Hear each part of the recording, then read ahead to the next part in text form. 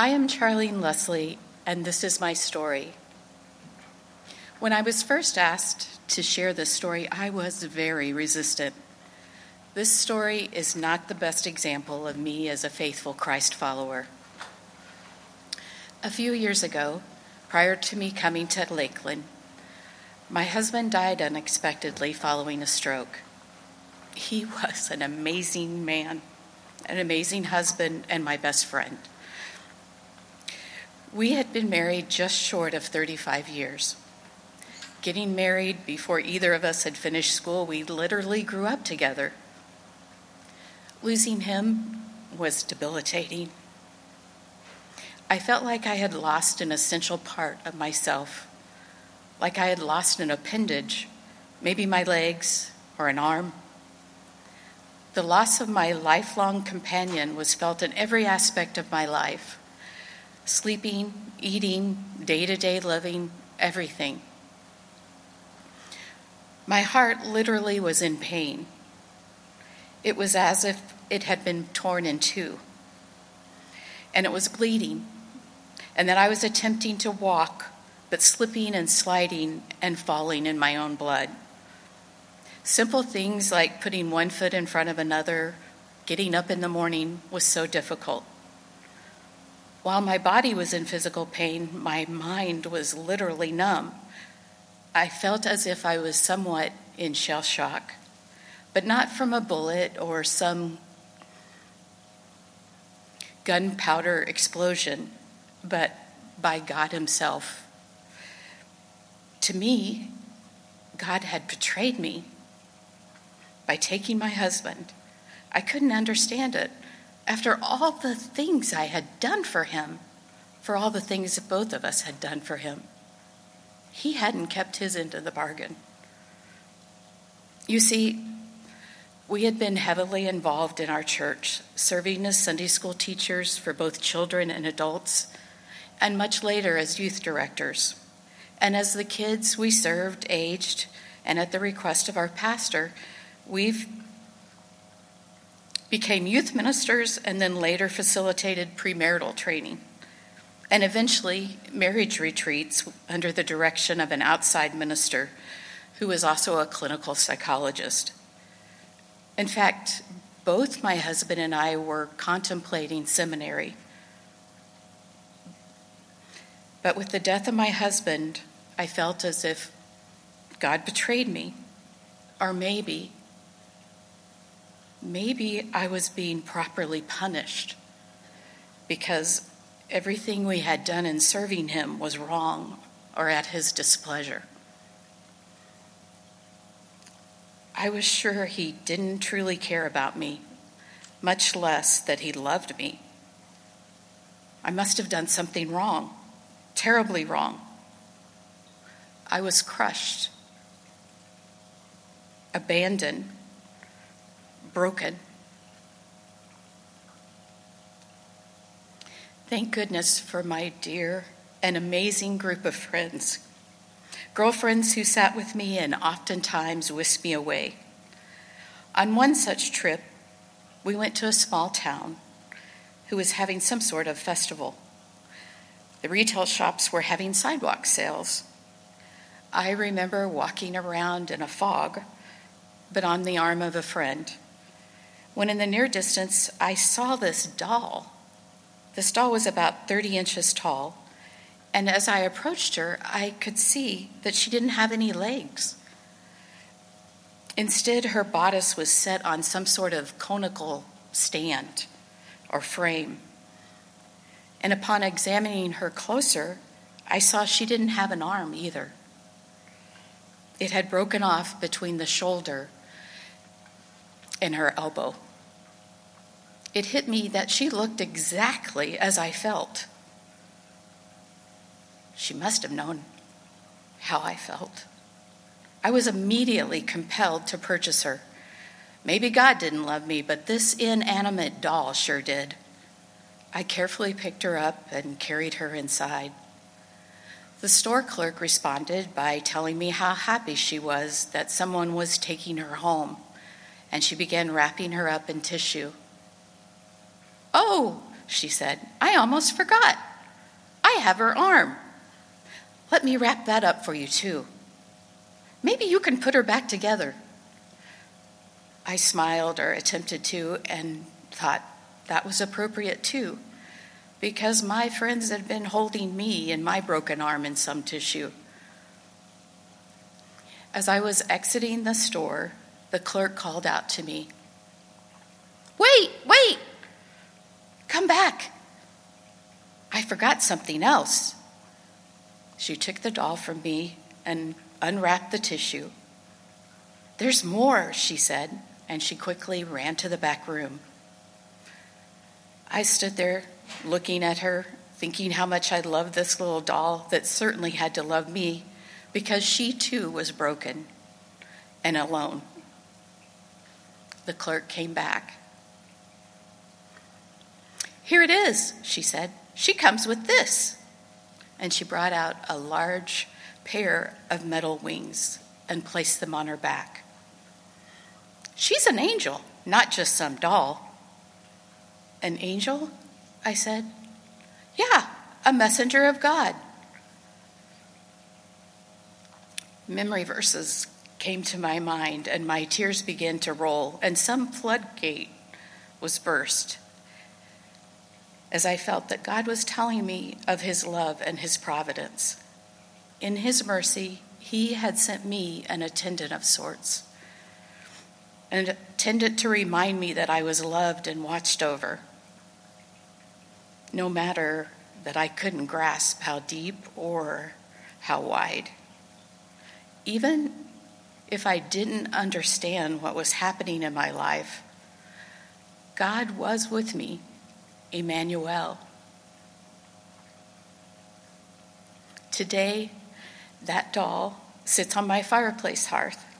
Her arm has been repaired and reattached, but that's a different story.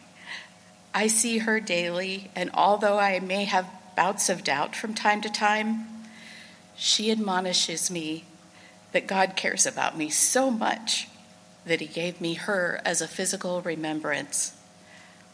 And she reminds me that the Christian life isn't about me performing or serving or my works of righteousness, but about him, his grace, and his amazing love. I'm Charlene Leslie, and this is my story.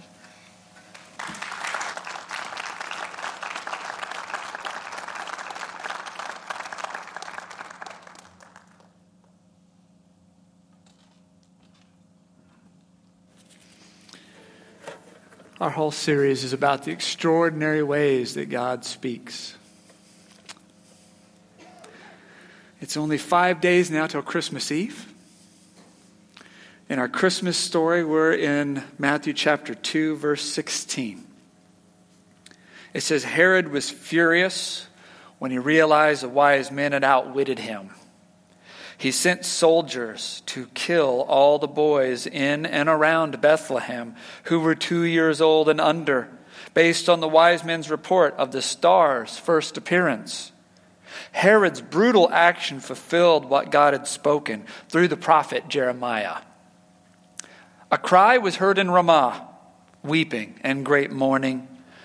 Rachel weeps for her children, refusing to be comforted, for they are dead. What a dark turn the Christmas story takes at this point.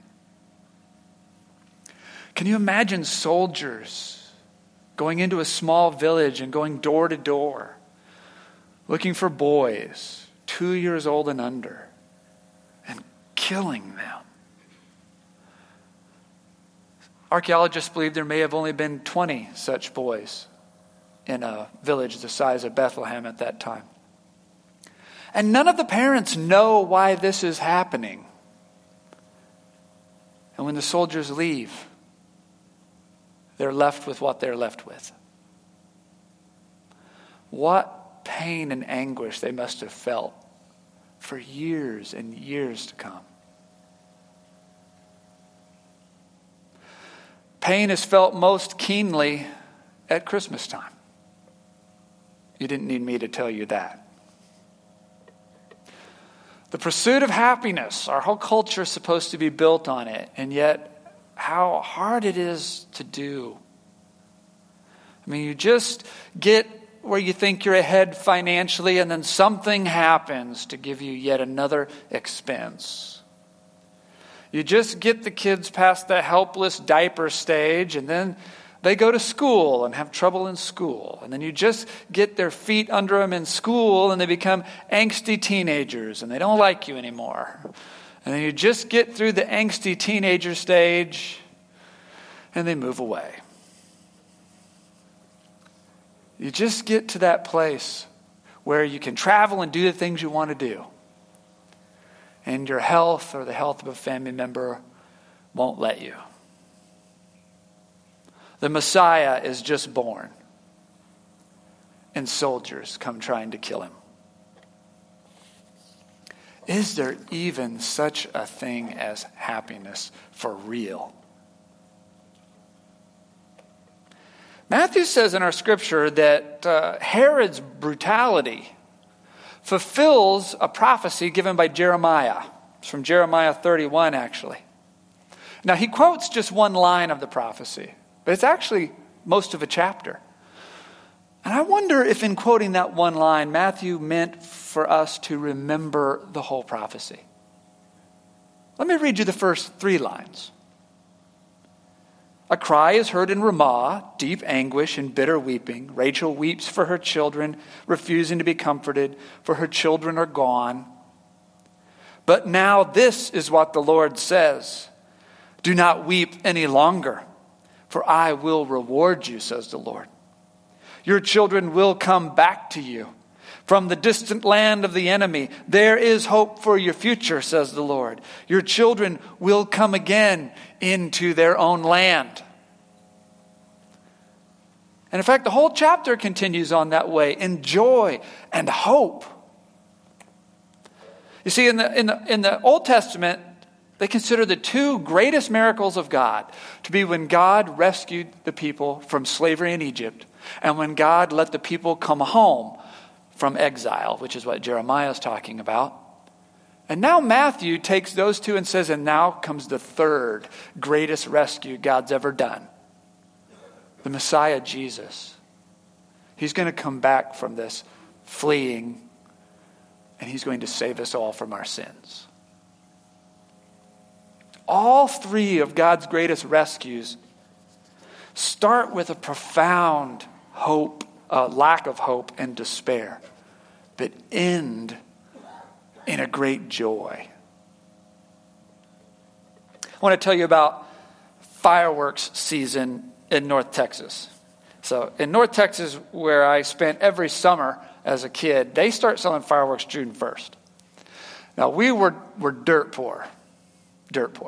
So we could not afford aerial displays. If one of the cousins could get Roman candles, we thought, who does he think he is? What we could afford was firecrackers. And so we would walk up to the fireworks stand every day and buy firecrackers. And what we did with those firecrackers is we stuck them into fire ant nests. Now, I know to you Yankees, by the way, that's what Texans call everyone who lives north of Oklahoma. Some of you are nodding. You've been there. For you Yankees, that sounds like animal cruelty. And it is. Okay, I confess it. But you got to put yourself in the mind of a 12-year-old. To children in North Texas, fire ants are the enemy.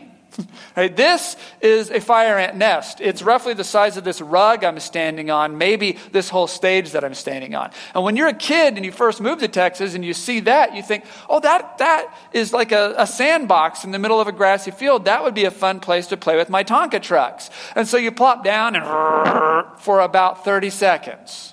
And then all of your body is suddenly on fire. And the only thing that saves you is one grown-up who's done this rite of passage before, who grabs you up and throws you in the bathtub, clothes and everything, and drowns hundreds of attacking fire ants. In North Texas, when you take off your shoes at the end of the day, you have to flick all the ants off your shoelaces. You picked them up during the day, and they bit on there, and they hang on and sting your shoes all day long. they never give up. Fire ants can hold their own. You stick a stick in the hole of a fire ant nest, they will run up the stick and make a ball at the tip of it to tip it over and get it out of there. And no matter how many firecrackers and smoke balls you stick into that nest and blow it full of craters, they completely fix it all by morning. Every war with fire ants ends in a stalemate. And it gives a bunch of poor 12-year-olds something to do for 6 straight weeks. There is joy in that sandy dirt of a fire ant nest. Let me tell you about my folks' divorce. My brother and I, we were separated for 5 years of our childhood. We only saw each other during summers and school breaks. We met halfway in Oklahoma. My mom lived in Texas and Dad lived up here. Well, one Easter, she called and said, it's just a 3-day weekend. I'm not bringing your brother up. We're not going to meet halfway. It's just too far. She'd moved deeper into Texas, Longview, East Texas. My dad was irate, but he checked the divorce decree, and sure enough, we were actually only guaranteed summer and Christmas. My grandmother was beside herself. So they got together, my dad and grandma, and they decided, we'll just drive the whole distance. We'll make the 9-hour drive all the way to Longview for a 3-day weekend. So one day of driving, one day together, one day to drive back. Until my grandma decided we'll just drive through the night on Thursday night. She bought us 2 days. So there we were at a motel on Easter weekend in Longview, Texas. What do? It was Easter of 1985. I can tell you that with authority because that was the year why am I crying? That was the year Hasbro released their 1985 line of G.I. Joe and Cobra action figures, which still for collectors today is considered the best release of that toy line. And so we had those fistful of toys and a motel room. So we go out behind the motel room, and they had done some earth moving a couple of years ago, probably to build the motel we were in. And they left 2 giant piles of dirt, each one the size of a house. And they were as far apart as this room is wide. And they'd been there just long enough for a little grass and some small trees on top. But you had to hike up to one dirt pile became G.I. Joe headquarters. And one dirt pile became Cobra's Snake Mountain. And for 2 days, we ran sorties of planes and helicopters and tanks and hovercraft battles back and forth. And my brother and I will both tell you separately that we remember that, as far as toys go, as the best day we ever had playing with toys. Brought to you by 2 giant piles of dirt. Let me tell you how I messed up our family vacation one time. So we were broke one year. Things had not gone well. My wife and I decided we still need a family vacation. This family needs to get out of here. So she found some really cheap tickets to Amtrak to downtown St. Louis. Then we could get off the train and walk to a motel. We didn't even need to pay for gas or rent a car. There was tons of stuff to do within walking distance of this motel in St. Louis. So museums and restaurants and fun stuff. Well, the kids could see the arch, and they wanted to go to the arch. Now, that was like a zillion blocks away, but you could walk it if you took all morning. So, the last day we were there, we did the long walk through the heat and got to the arch. It's closed that day. So we walked all that distance, and I thought the only reason we don't have a car is because we're broke, and now I didn't even know that the arch would be closed today. Like, I've really made a wreck of all of this. So I'm pretty desperate to try to put on a good face. So I'm like, hey, kids, there's the Mississippi River. So we walked down to the Mississippi River. Now, right there, the Mississippi deposits a lot of sand, so it's kind of like a beach. I mean, it's really just really dirty sand, but it's kind of, okay, there it is. And so, but my son, he rushes right out to it. He starts digging holes in it. He buries his feet. He buries his legs. Pretty soon, he just resorts to scooping up fistfuls of it, throwing it up in the air, and then he just closed his eyes and let it rain down on him. And he did that for half an hour. And finally, he got so exhausted, he just collapsed. And he looks at us and he says, Mom, Dad, this is the best vacation ever. From dirty sand on the bank of the Mississippi. Do you know what all these stories have in common? Dirt. Pure joy found in dirt. See, that's what makes joy different than happiness, is it's not dependent on your circumstances. Joy is often in spite of your circumstances. And joy is everywhere, and you can't take it away. You're too poor for real fireworks? That's fine. God encodes joy into fire ant nests. Your family's not all together? That's all right. You have to cram 6 months worth of childhood into 2 days? God provides a couple of dirt piles where you can make the best memory of your whole childhood. You can't get your family act together for vacation? That's all right. The Mississippi River has made you a beach. It's been working on it a few thousand years. There it is. Joy is an act of defiance. Joy says, yeah, everything's not together right now, but I still have joy. The prophet said, do not weep any longer, for I will reward you, says the Lord. Your children will come back to you from the distant land of the enemy. There is hope for your future, says the Lord. Your children will come again to their own land. Now, I want to tell you that this joy of the Lord, it's big enough to stand up against even the big bads. It's big enough even to stand up against death and evil. So my mom died in 2019, and we held her funeral in the front yard of her farm. But my wife, ever wise, she booked us a VRBO for 3 days after the funeral there in Texas.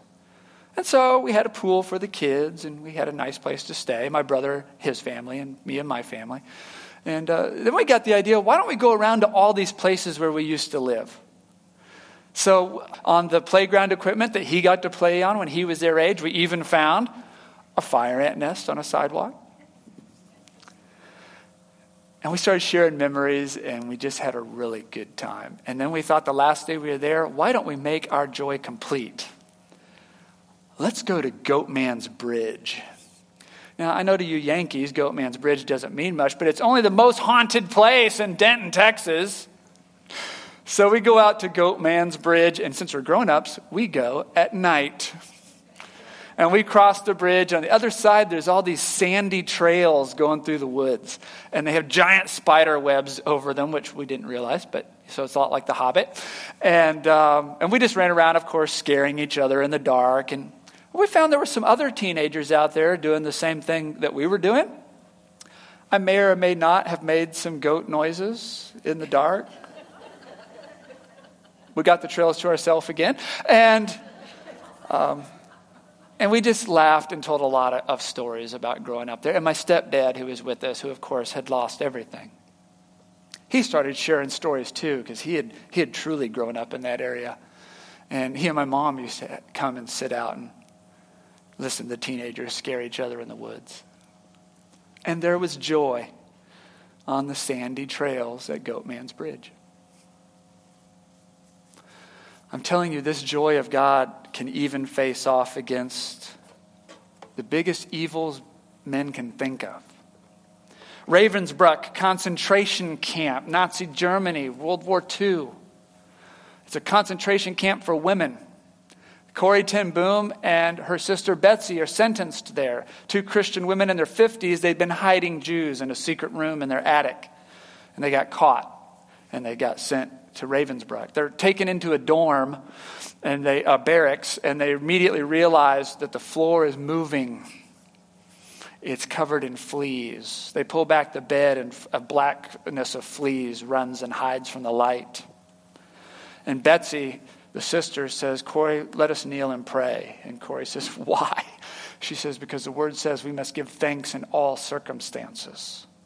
And so they kneel in a barracks in a concentration camp. And Betsy prays, Lord, we thank you that the Jews we were hiding were not found. Lord, we thank you that we are alive. They did not kill us.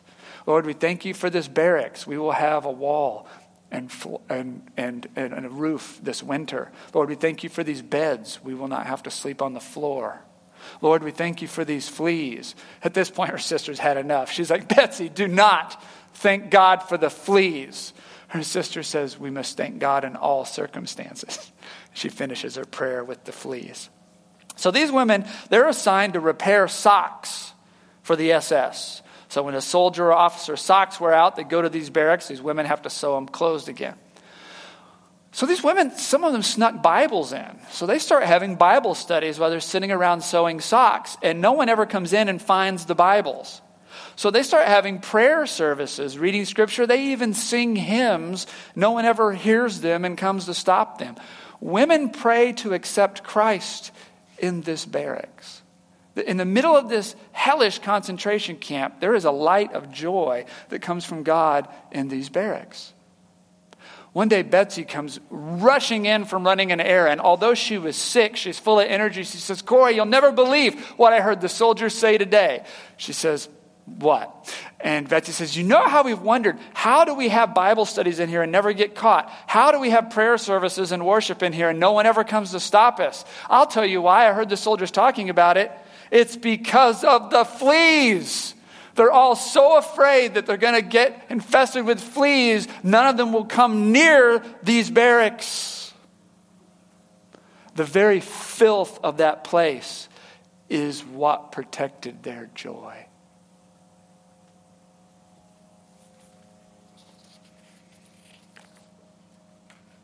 The joy of Christmas is a real and a powerful thing, and it is in everything. It's in the dirt. It's in the fleas.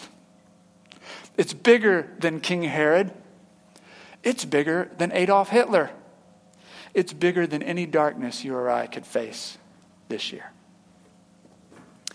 Now, I don't mean for this message to rush you out of mourning. If you're just coming in to your dark place, and you need to mourn, if you are angry, if you are confused, it's okay. It is okay. In fact, God is with you there also. His word says that God is near to the brokenhearted. But someday, when you're ready for just a little joy, I just want you to remember that everything doesn't have to be back together again. That joy is waiting for you, and it's in the dirt. And it's in this candle.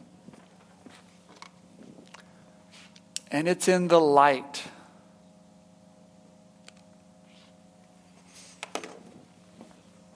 It's in the Christmas story.